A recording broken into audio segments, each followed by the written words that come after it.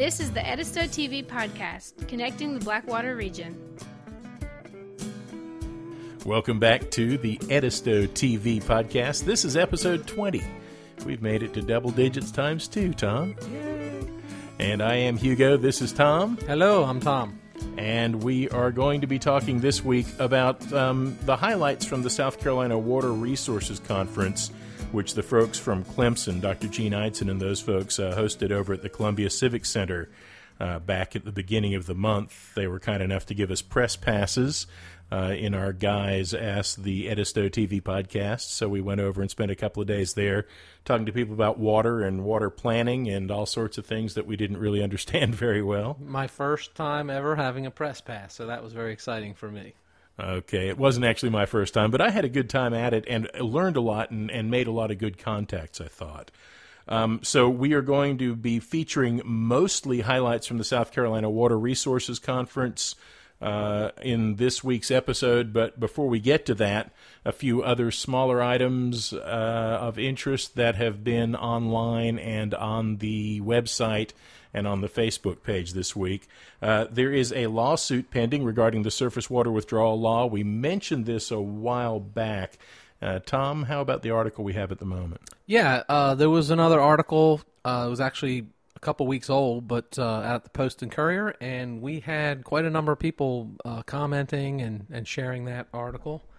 But really the big, there was another article I thought was worthy of note, which was talking about the gubernatorial candidates and the fact that they're not mentioning water, and that got some traction as well. On the topic of gubernatorial candidates, by the way, we are recording this on the evening of Tuesday, October 28th.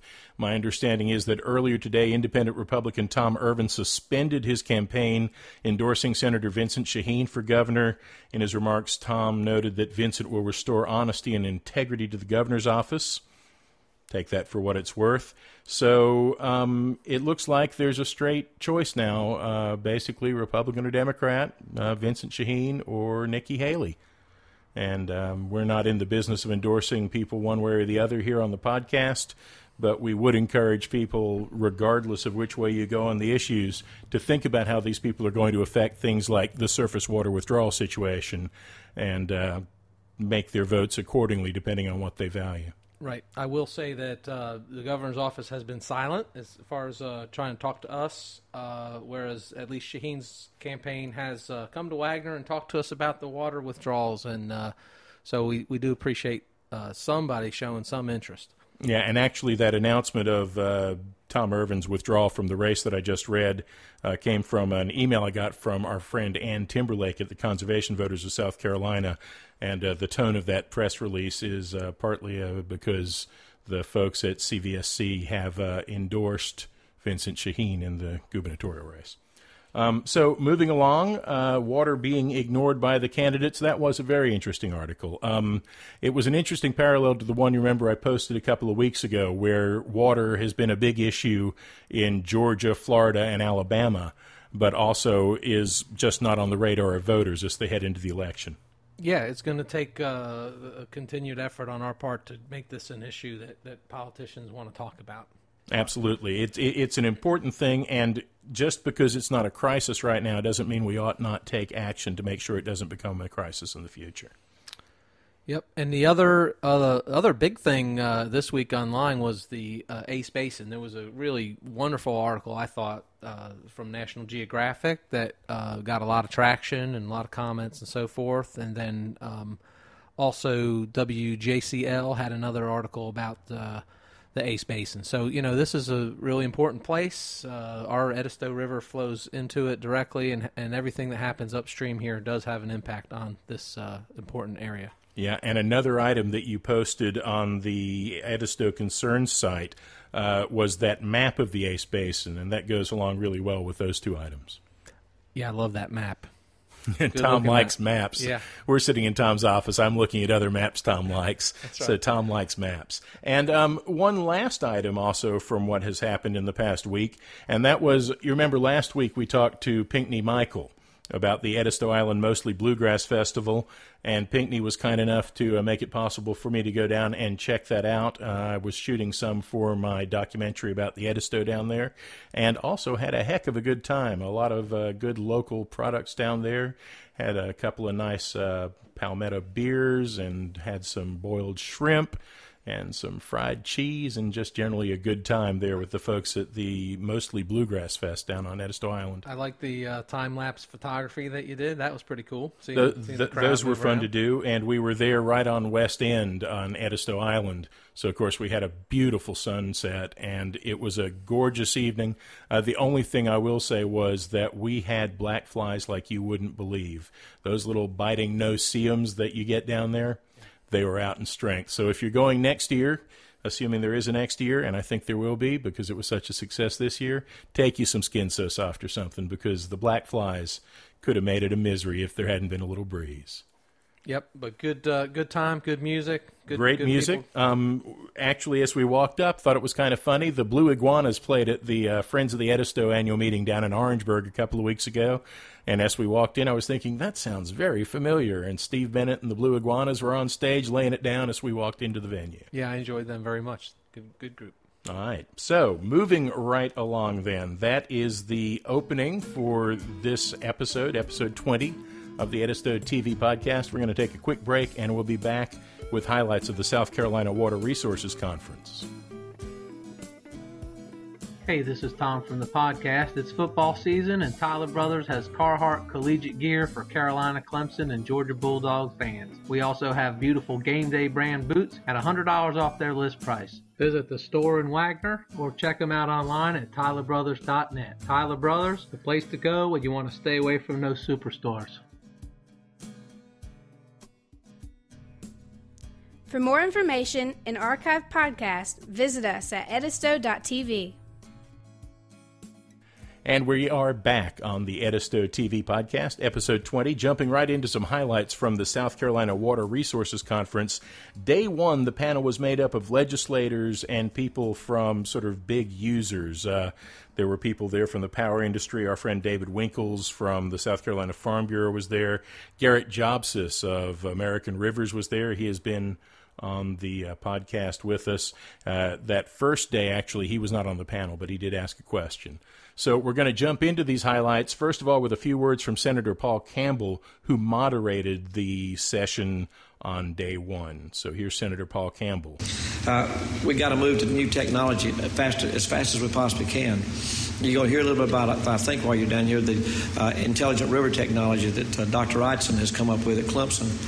For about $24 million, about $3 million per river basin, we've got 8 major river basins in South Carolina. For about $24 million, we could monitor each one of our river basins from the mountains to the ocean, and we could get real-time data.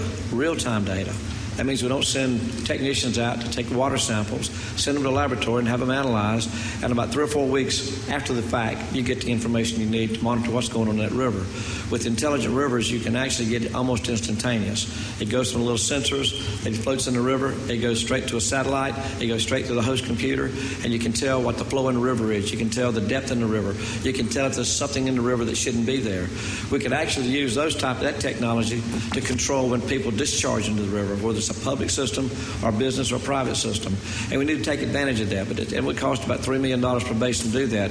You probably hear some of the stuff that they're doing in the Savannah River right now, especially down around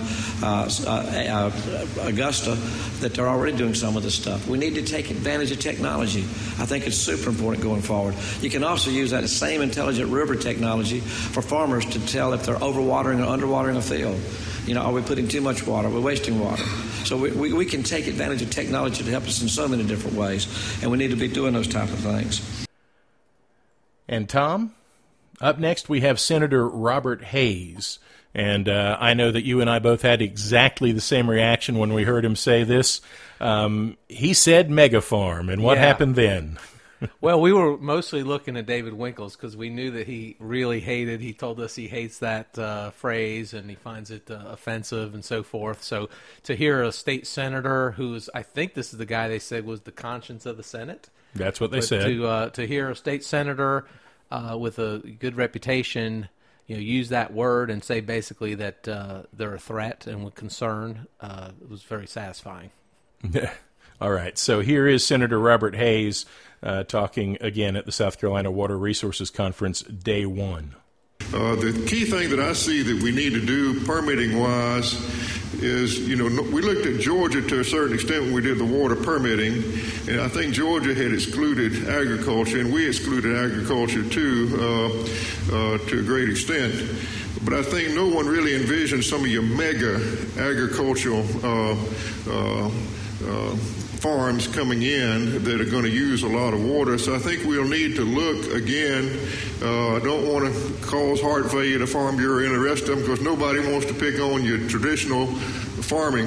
But some of these mega farms could have a much bigger impact maybe than big industry or cities on the amount of water that they use. So I think we've got to look at that when we look at the water permitting in the future to perhaps include that.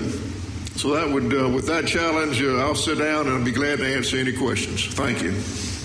So that was Senator Robert Hayes addressing the issue of how the existing Surface Water Withdrawal Act didn't really take into account some of the things that have happened subsequent to its passage. Up next, David Hyatt, representing House District 4, was also on the panel, and he had this to say. As the previous speakers have mentioned, we talked about the surface water withdrawal permitting process, and when it came over to the House, Chairman Hardwick graciously gave it to me and my committee. I'm the chairman, subcommittee chairman, Environmental 1 subcommittee, and Chairman Hardwick assigned it to my committee. And I'll never forget the first meeting that we had. I walked in, the place is full of stakeholders and people like Sammy Fretwell standing back there with his pad and paper in hand ready to take good notes and all this kind of stuff. And I walk in and my first question was, how much water do we have in South Carolina? You could have heard crickets in the room. I said, who owns the water in South Carolina? Once again, we heard crickets in the room. I said, well, at the time we were in the midst of coming out of the drought. Georgia had been coming over into Lake Hartwell and getting some of our water to try to take care of Lake Lanier and some of the Atlanta situation. And I said, well, who's stopping Atlanta? Who's stopping Georgia from coming over here to get our water? Didn't hear any response from anybody. And I finally said, look, we got to. I've asked 3 simple questions. I haven't had an answer yet. We got to get to work, folks. And before that session was over, we had a bill that the folks in the Senate had sent to us, and we had a bill that we could live with. I think the stakeholders were fairly happy with it. Most of them were. You don't always get everything you want, but at the end of the day, we had a bill and a piece of legislation that described how much water, to the best of our knowledge, how much water there was in South Carolina, who controlled the water in South Carolina, who had authority to stop Georgia, stop North Carolina from coming into the state of South Carolina. And those are the kind of things that we need to do. We've got that in place. Now we need to continue to build on that. I think we'll see that in the next legislative session. You know, Georgia certainly needs our water. North Carolina needs our water, but South Carolina certainly needs to protect their own water. But there's a lot of folks that have an interest in it. You know, the farmers, obviously. Farm Bureau and all the farmers, Hugh Weathers and Department of Agriculture want to make sure that agriculture gets what they need, and I certainly want to make sure they get that. DNR needs to make sure that they control their bodies of water. Industry needs to make sure that they have enough water. Department of Commerce came to us and said, hey, look, when we go to talk to a new business, we've got to guarantee them that we can supply them water. You know, a lot of people don't take that into consideration when you're talking about water needs in the state of South Carolina. But when the governor and the Department of Commerce is out recruiting new industry and they have to use water, you got to be able to guarantee these folks water that when they come into this state, they'll have it. So they're all very, very important issues. Dyke Spencer represents the SCAWWA Water Utility Council. He was on the resource user end of things, and he had this to say. We need a leader. We need somebody to lead this challenge and this charge. If we're going to do water planning in an effective way in the state, somebody's got to grab the ball and the reins and run with it, and everybody's got to get on that train together. And if there's a challenge I'll lay out everybody today, that's what we've got to do better. We've got a water plan that's due for a revision from 5 years ago. It's time to take that thing, tear it apart, and put it back together.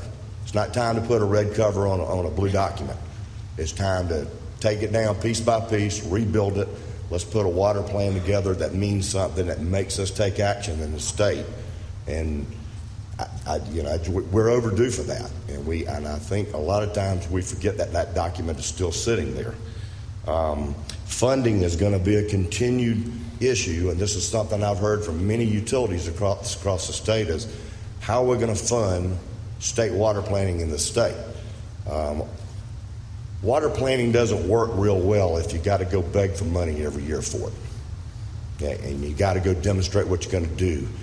But if you have a reoccurring funding source in this state that will take care of water planning in this state, and which there's other states doing this already, that we could pattern this behind, then we are not trying to back into a dollar figure to do planning. We actually have money to do the things that a master plan and plannings tells us we need to be doing. And right now these guys here, they get hit all the time for funding, but that dollar figure comes out, and then we have to kind of back into whatever that dollar amount is. We got to figure out how to fund water planning in this state without coming to our legislative committees and begging for that money every year. Following Mr. Spencer, David Winkles, the president of the South Carolina Farm Bureau, had some remarks to make. We have edited this down a little bit. If you do want to hear the complete remarks, those are available online, and they will have a link for those sessions on the show notes for this episode of the podcast. So again, we have edited this. Don't want to hide that in any way, but if you want to hear the complete remarks of everybody or anybody, those are online as streaming video, and you can find the link on the Edisto.tv site. Well, thank you so much. I appreciate the opportunity to be here today to represent the South Carolina Farm Bureau's position as it relates to conservation of our natural resources, and particularly to water use. Through the years, science has taught us that it's best not to overtill the soil.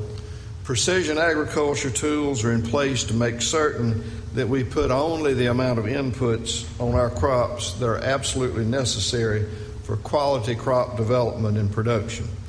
Crop and computer technologies are in place to closely monitor soil moisture and nutrient conditions on our crops.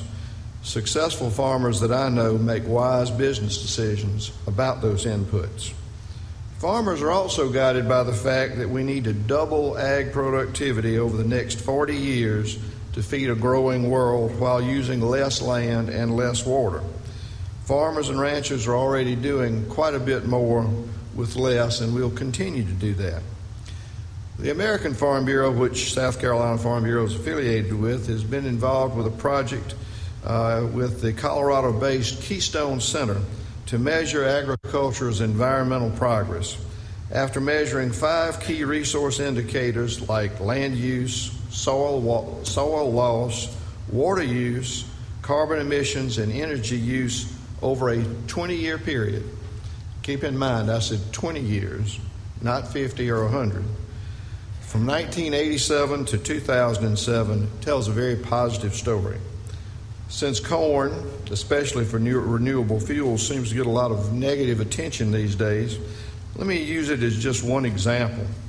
Over the 20 years in this study, per acre corn production grew by 41%. Per bushel land use was reduced by 37%. Per bushel soil loss was reduced by nearly 70%. Water use dropped by an average of 27% per bushel. Greenhouse gas emissions were down 8% per acre, or 30% per bushel.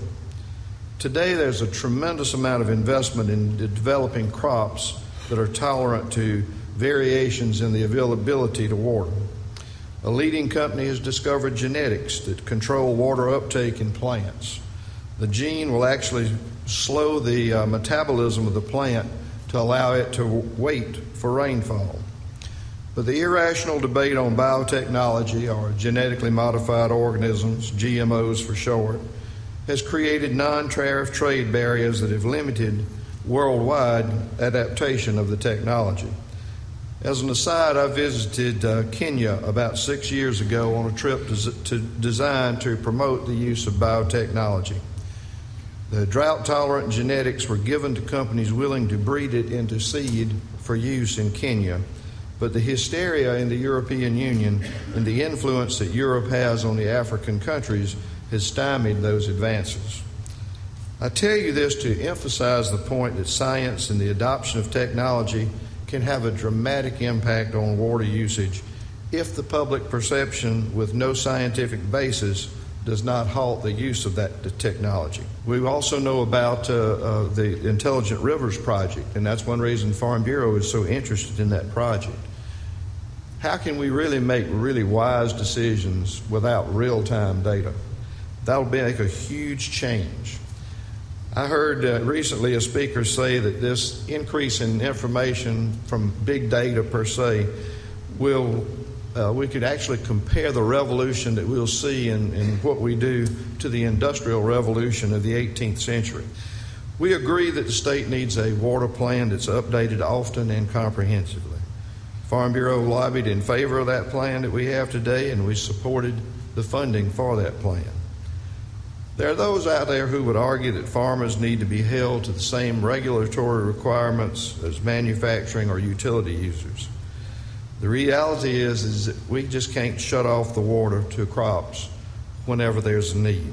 We just can't shut the spigot off and come back in 2 or 3 weeks and pick up where we left off. Most farmers, whether you're a farm 100 acres or 21,000 acres, don't have the resources to sustain multiple years with no rainfall or limited rainfall. In closing, agribusiness is the state's largest economic engine, and like any other industry in the state, we hope that we can grow our crop production to generate more jobs and contribute more tax dollars to support our state. In order to have growth, we must have regulatory stability. We cannot let our laws and regulations be written and rewritten by emotion and amended on fits and whims. Decisions must be based on sound science, math, historical data, and hopefully real-time data in the future. I'd say that Farm Bureau has a really good track record of working with divergent groups to seek compromise and consensus as we fulfill a stewardship role in working with God's creation. Ag has demonstrated it can adapt with the aid of technology. Before I sit down, I want to make a comment. We just heard recently that 33 people move into the low country every day, and they're counting on water and utilities. They're also counting on food. Remember, every time you sit down at the table, unless you grew it yourself, that food started on a farm somewhere. Thank you. After David Winkles concluded the remarks from the session participants, they made way for some questions and comments. First up, Garrett Jobsis of American Rivers, or as I think he says it, Jobsis, of American Rivers, had a few points to make, and there was some discussion. So here's some of that with Garrett. You might remember he was on the podcast with us a few weeks ago. First of all, thank all the speakers. It was very informative, a great set of comments were made. My name is Garrett Jobsis. I'm the Southeast Regional Director for American Rivers.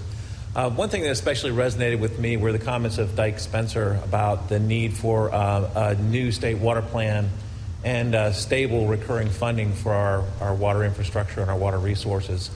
And I would just like to ask the elected officials here, again, with that very real need we have, and as you all know, we have these continual annual battles for more funding.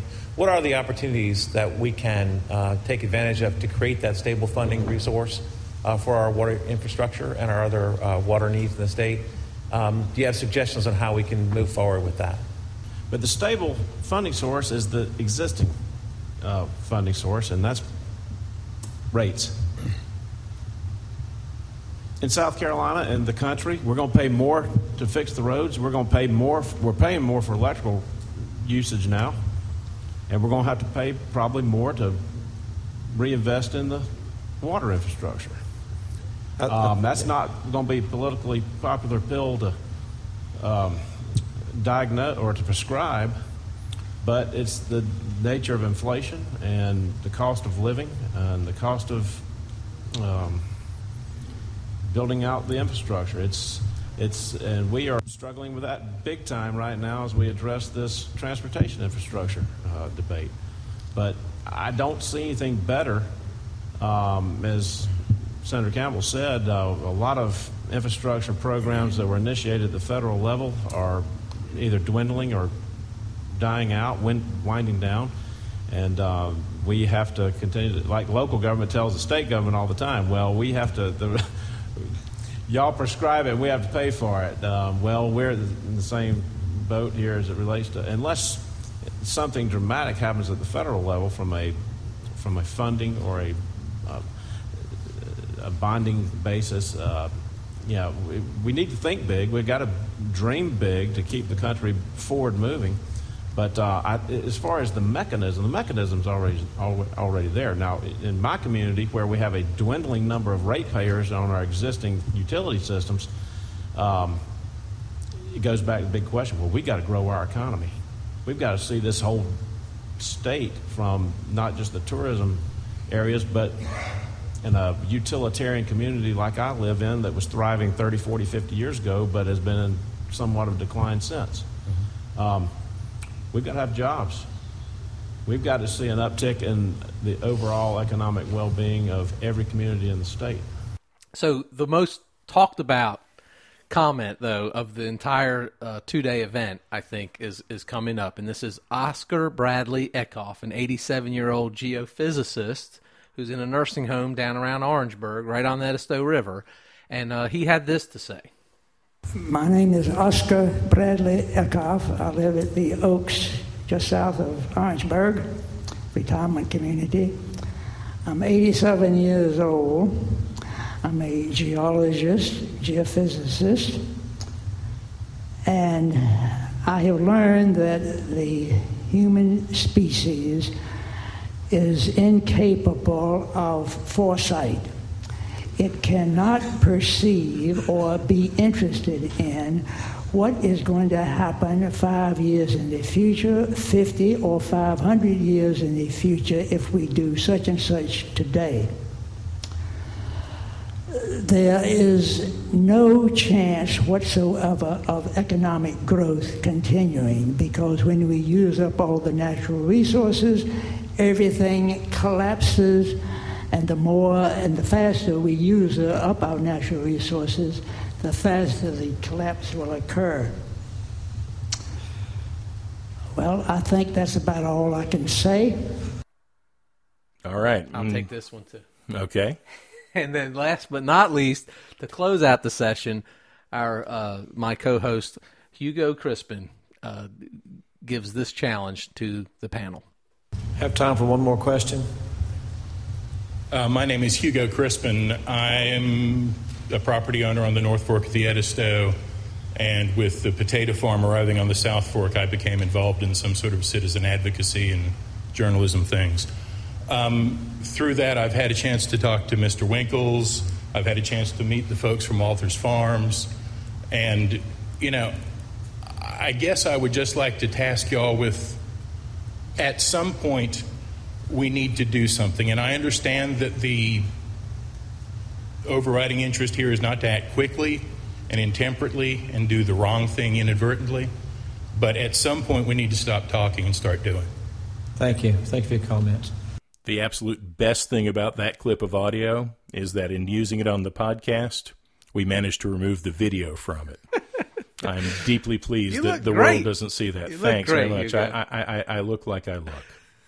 So those are a few excerpts from the plenary session on day one. The plenary sessions were held the first couple of hours of each day of the conference for 2 days. We're going to jump right now into day two, and really a lot of the conversation there was much more in general about planning and not so much about the surface water issue.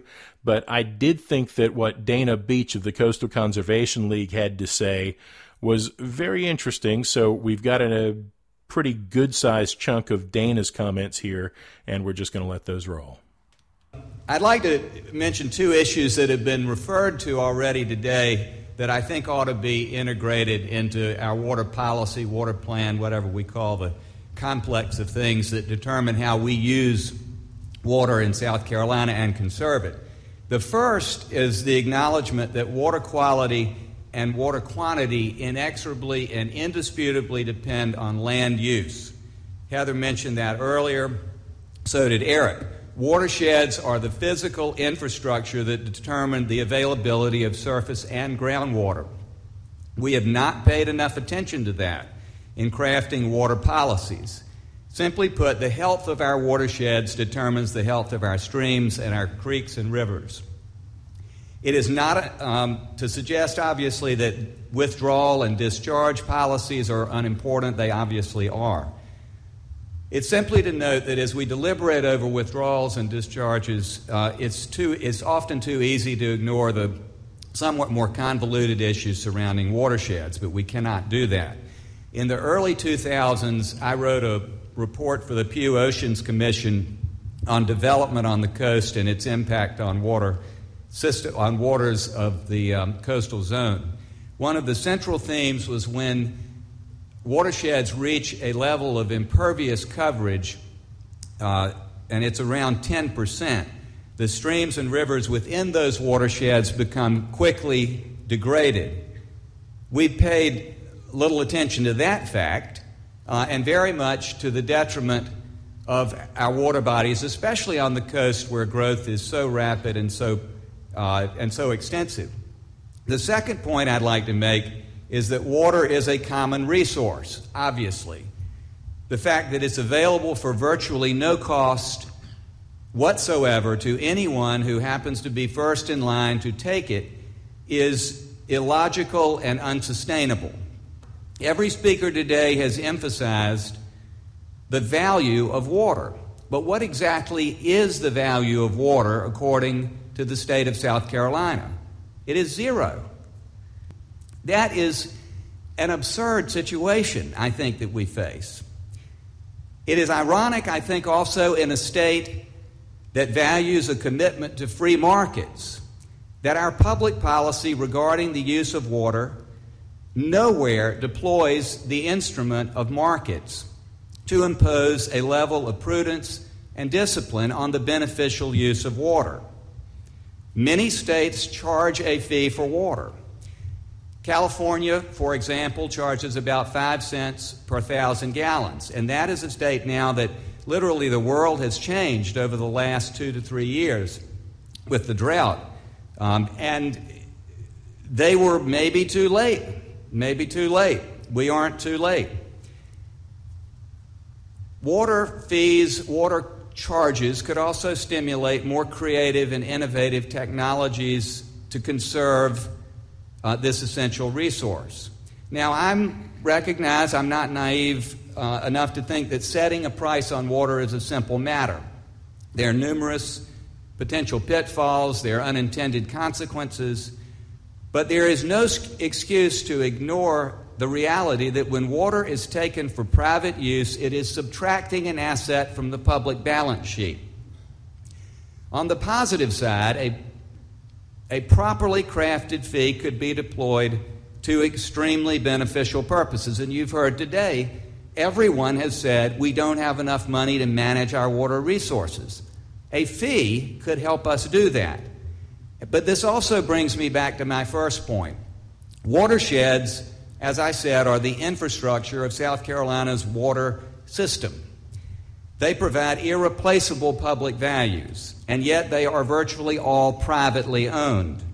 The regulation of watersheds, to the extent that there is any, and in most parts of the state there is none, occurs at the county and municipal level. Now, counties and cities are not charged with protecting state resources, and understandably so. Yet they are, on the front line, they are the only ones who apply any level of guidance to the management of watersheds, to the disposition of watersheds. So with that in mind, if South Carolina were to charge a fee for water use, that fee could be deployed to protect private watersheds. Rather than regulating at the state level, the fee could be used to conserve parts of watersheds according to the science that Eric referred to, and we understand very well. And I will want to make one editorial comment. There's a lot of science out there. There is not any dispute about the need to conserve water. There is no dispute about the need to conserve watersheds. We don't need to wait for more studies to decide to move forward. Now, obviously, there's some fine-tuning that needs to be done, but we should not delay in this effort under the guise of waiting for more science. So my suggestion with respect to water policy is this. We acknowledge the indisputable fact that watersheds provide essential services, and specifically in the arena of maintaining sustainable water supplies. That we acknowledge that these watersheds are threatened by development, and all you have to do is look at the newest North Carolina State USGS study of the Southeast to confirm what you already know. And that the instruments of planning for watershed use are only available at the local level where it is not appropriate to use those instruments or effective to preserve a state resource.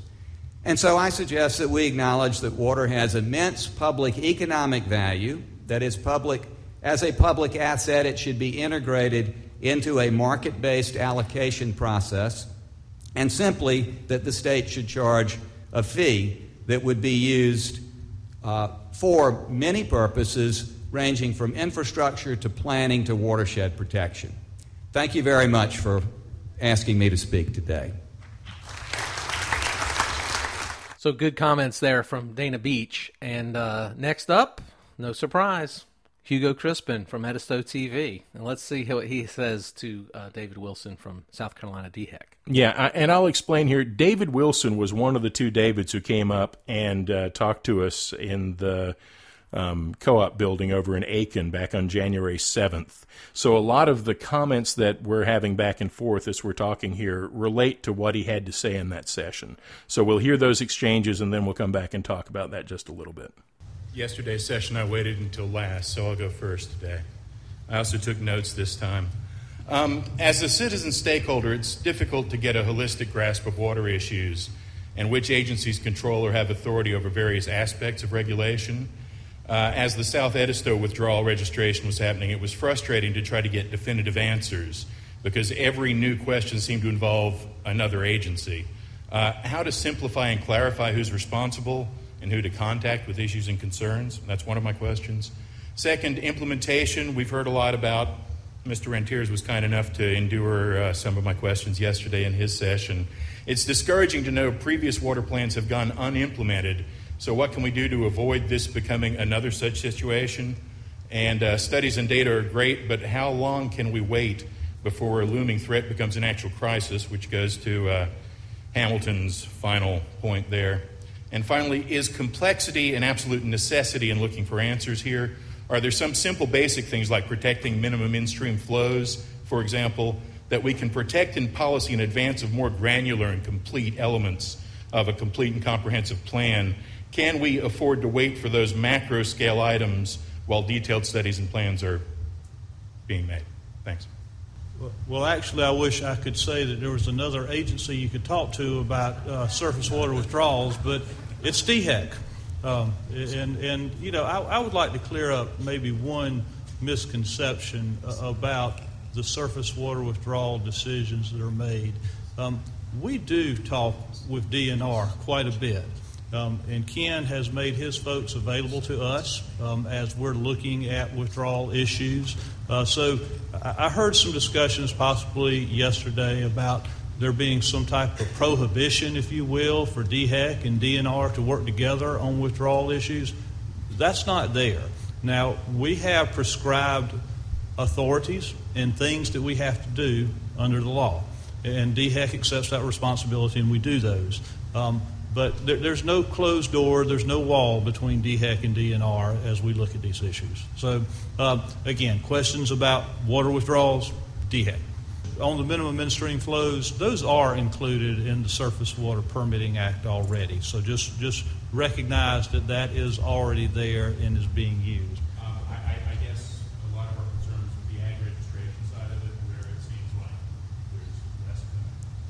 there's less. Understand, there is a different consideration for agricultural withdrawals.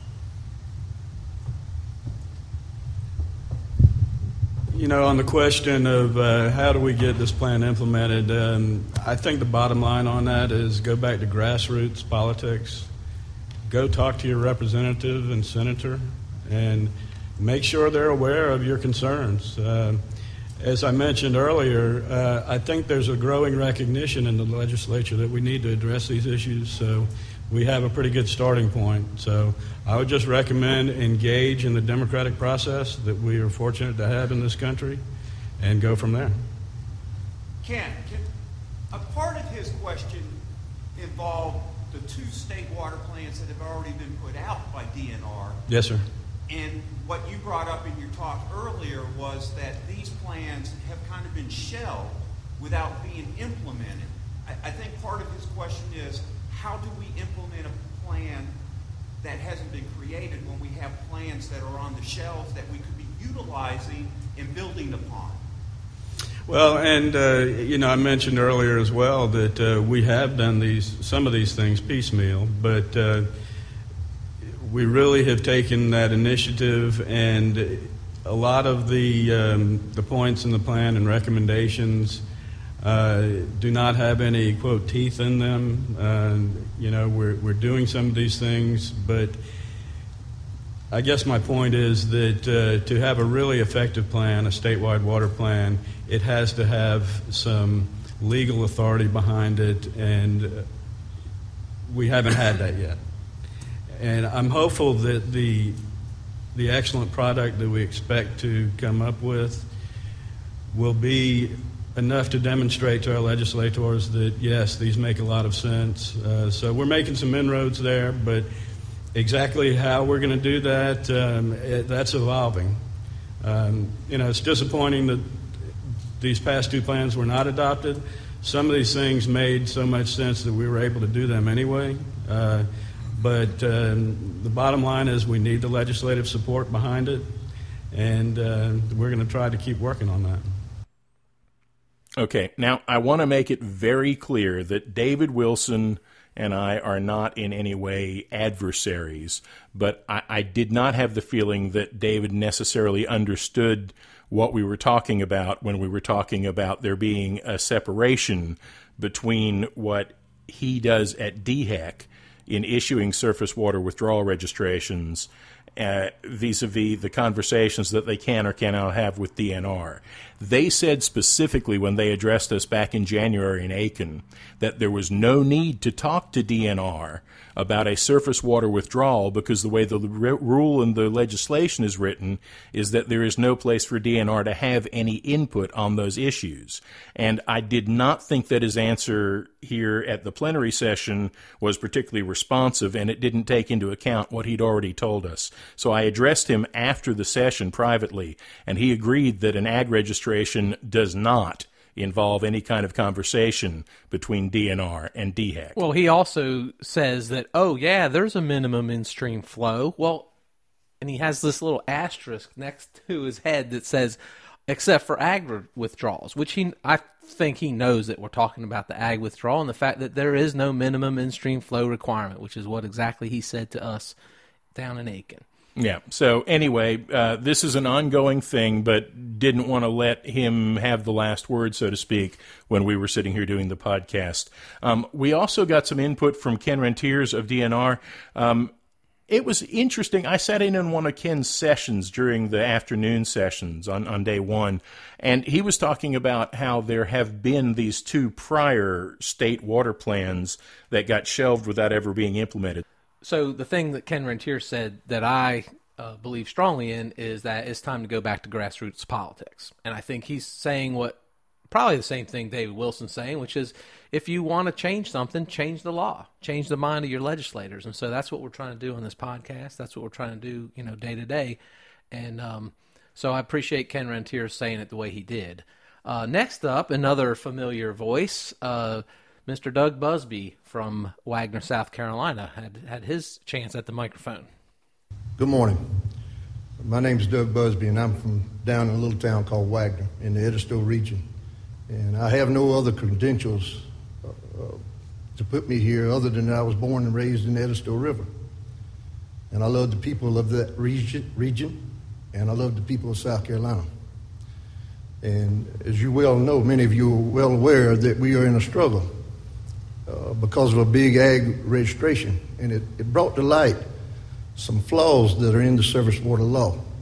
And I in no way want to villainize the farmer because he is within the law. I know him personally, and he is a good man. But it has brought to light some struggles that we need to face and we need to deal with. My question to each of you is, when is your agent going to protect the people and the environment that you're charged with protecting? When is your agency going to stand up to the politicians and say, hey, we got a problem with this law? Because the same law applies to industry. And what we have seen is it overallocates our water and inflates the amount of water that is actually in the river by as much as 4 times. And keep in mind, we were not in a drought. How many times is it going to inflate the amount of water that is in a river when we are in a severe drought? And it affects every river in the state. So when do y'all plan on standing up and saying, hey, we got a problem? And to our governor. So could we address that question? Please.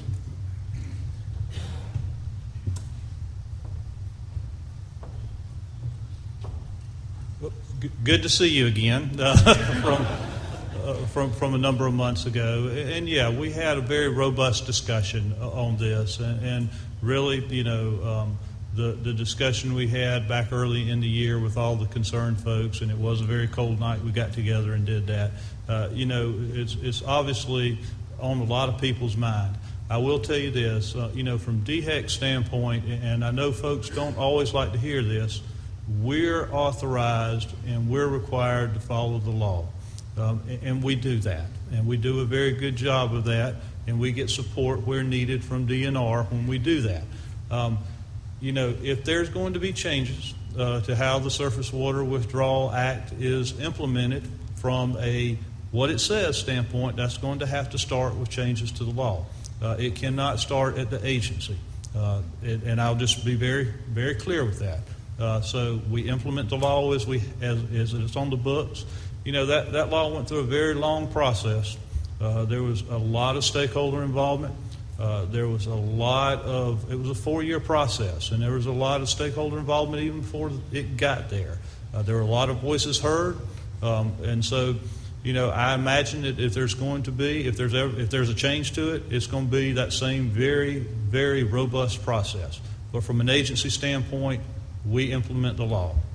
Doug pretty much laid it on him there that he wants the people from within the state agencies to go to the powers that be and tell them that there's a problem with the Surface Water Withdrawal Act.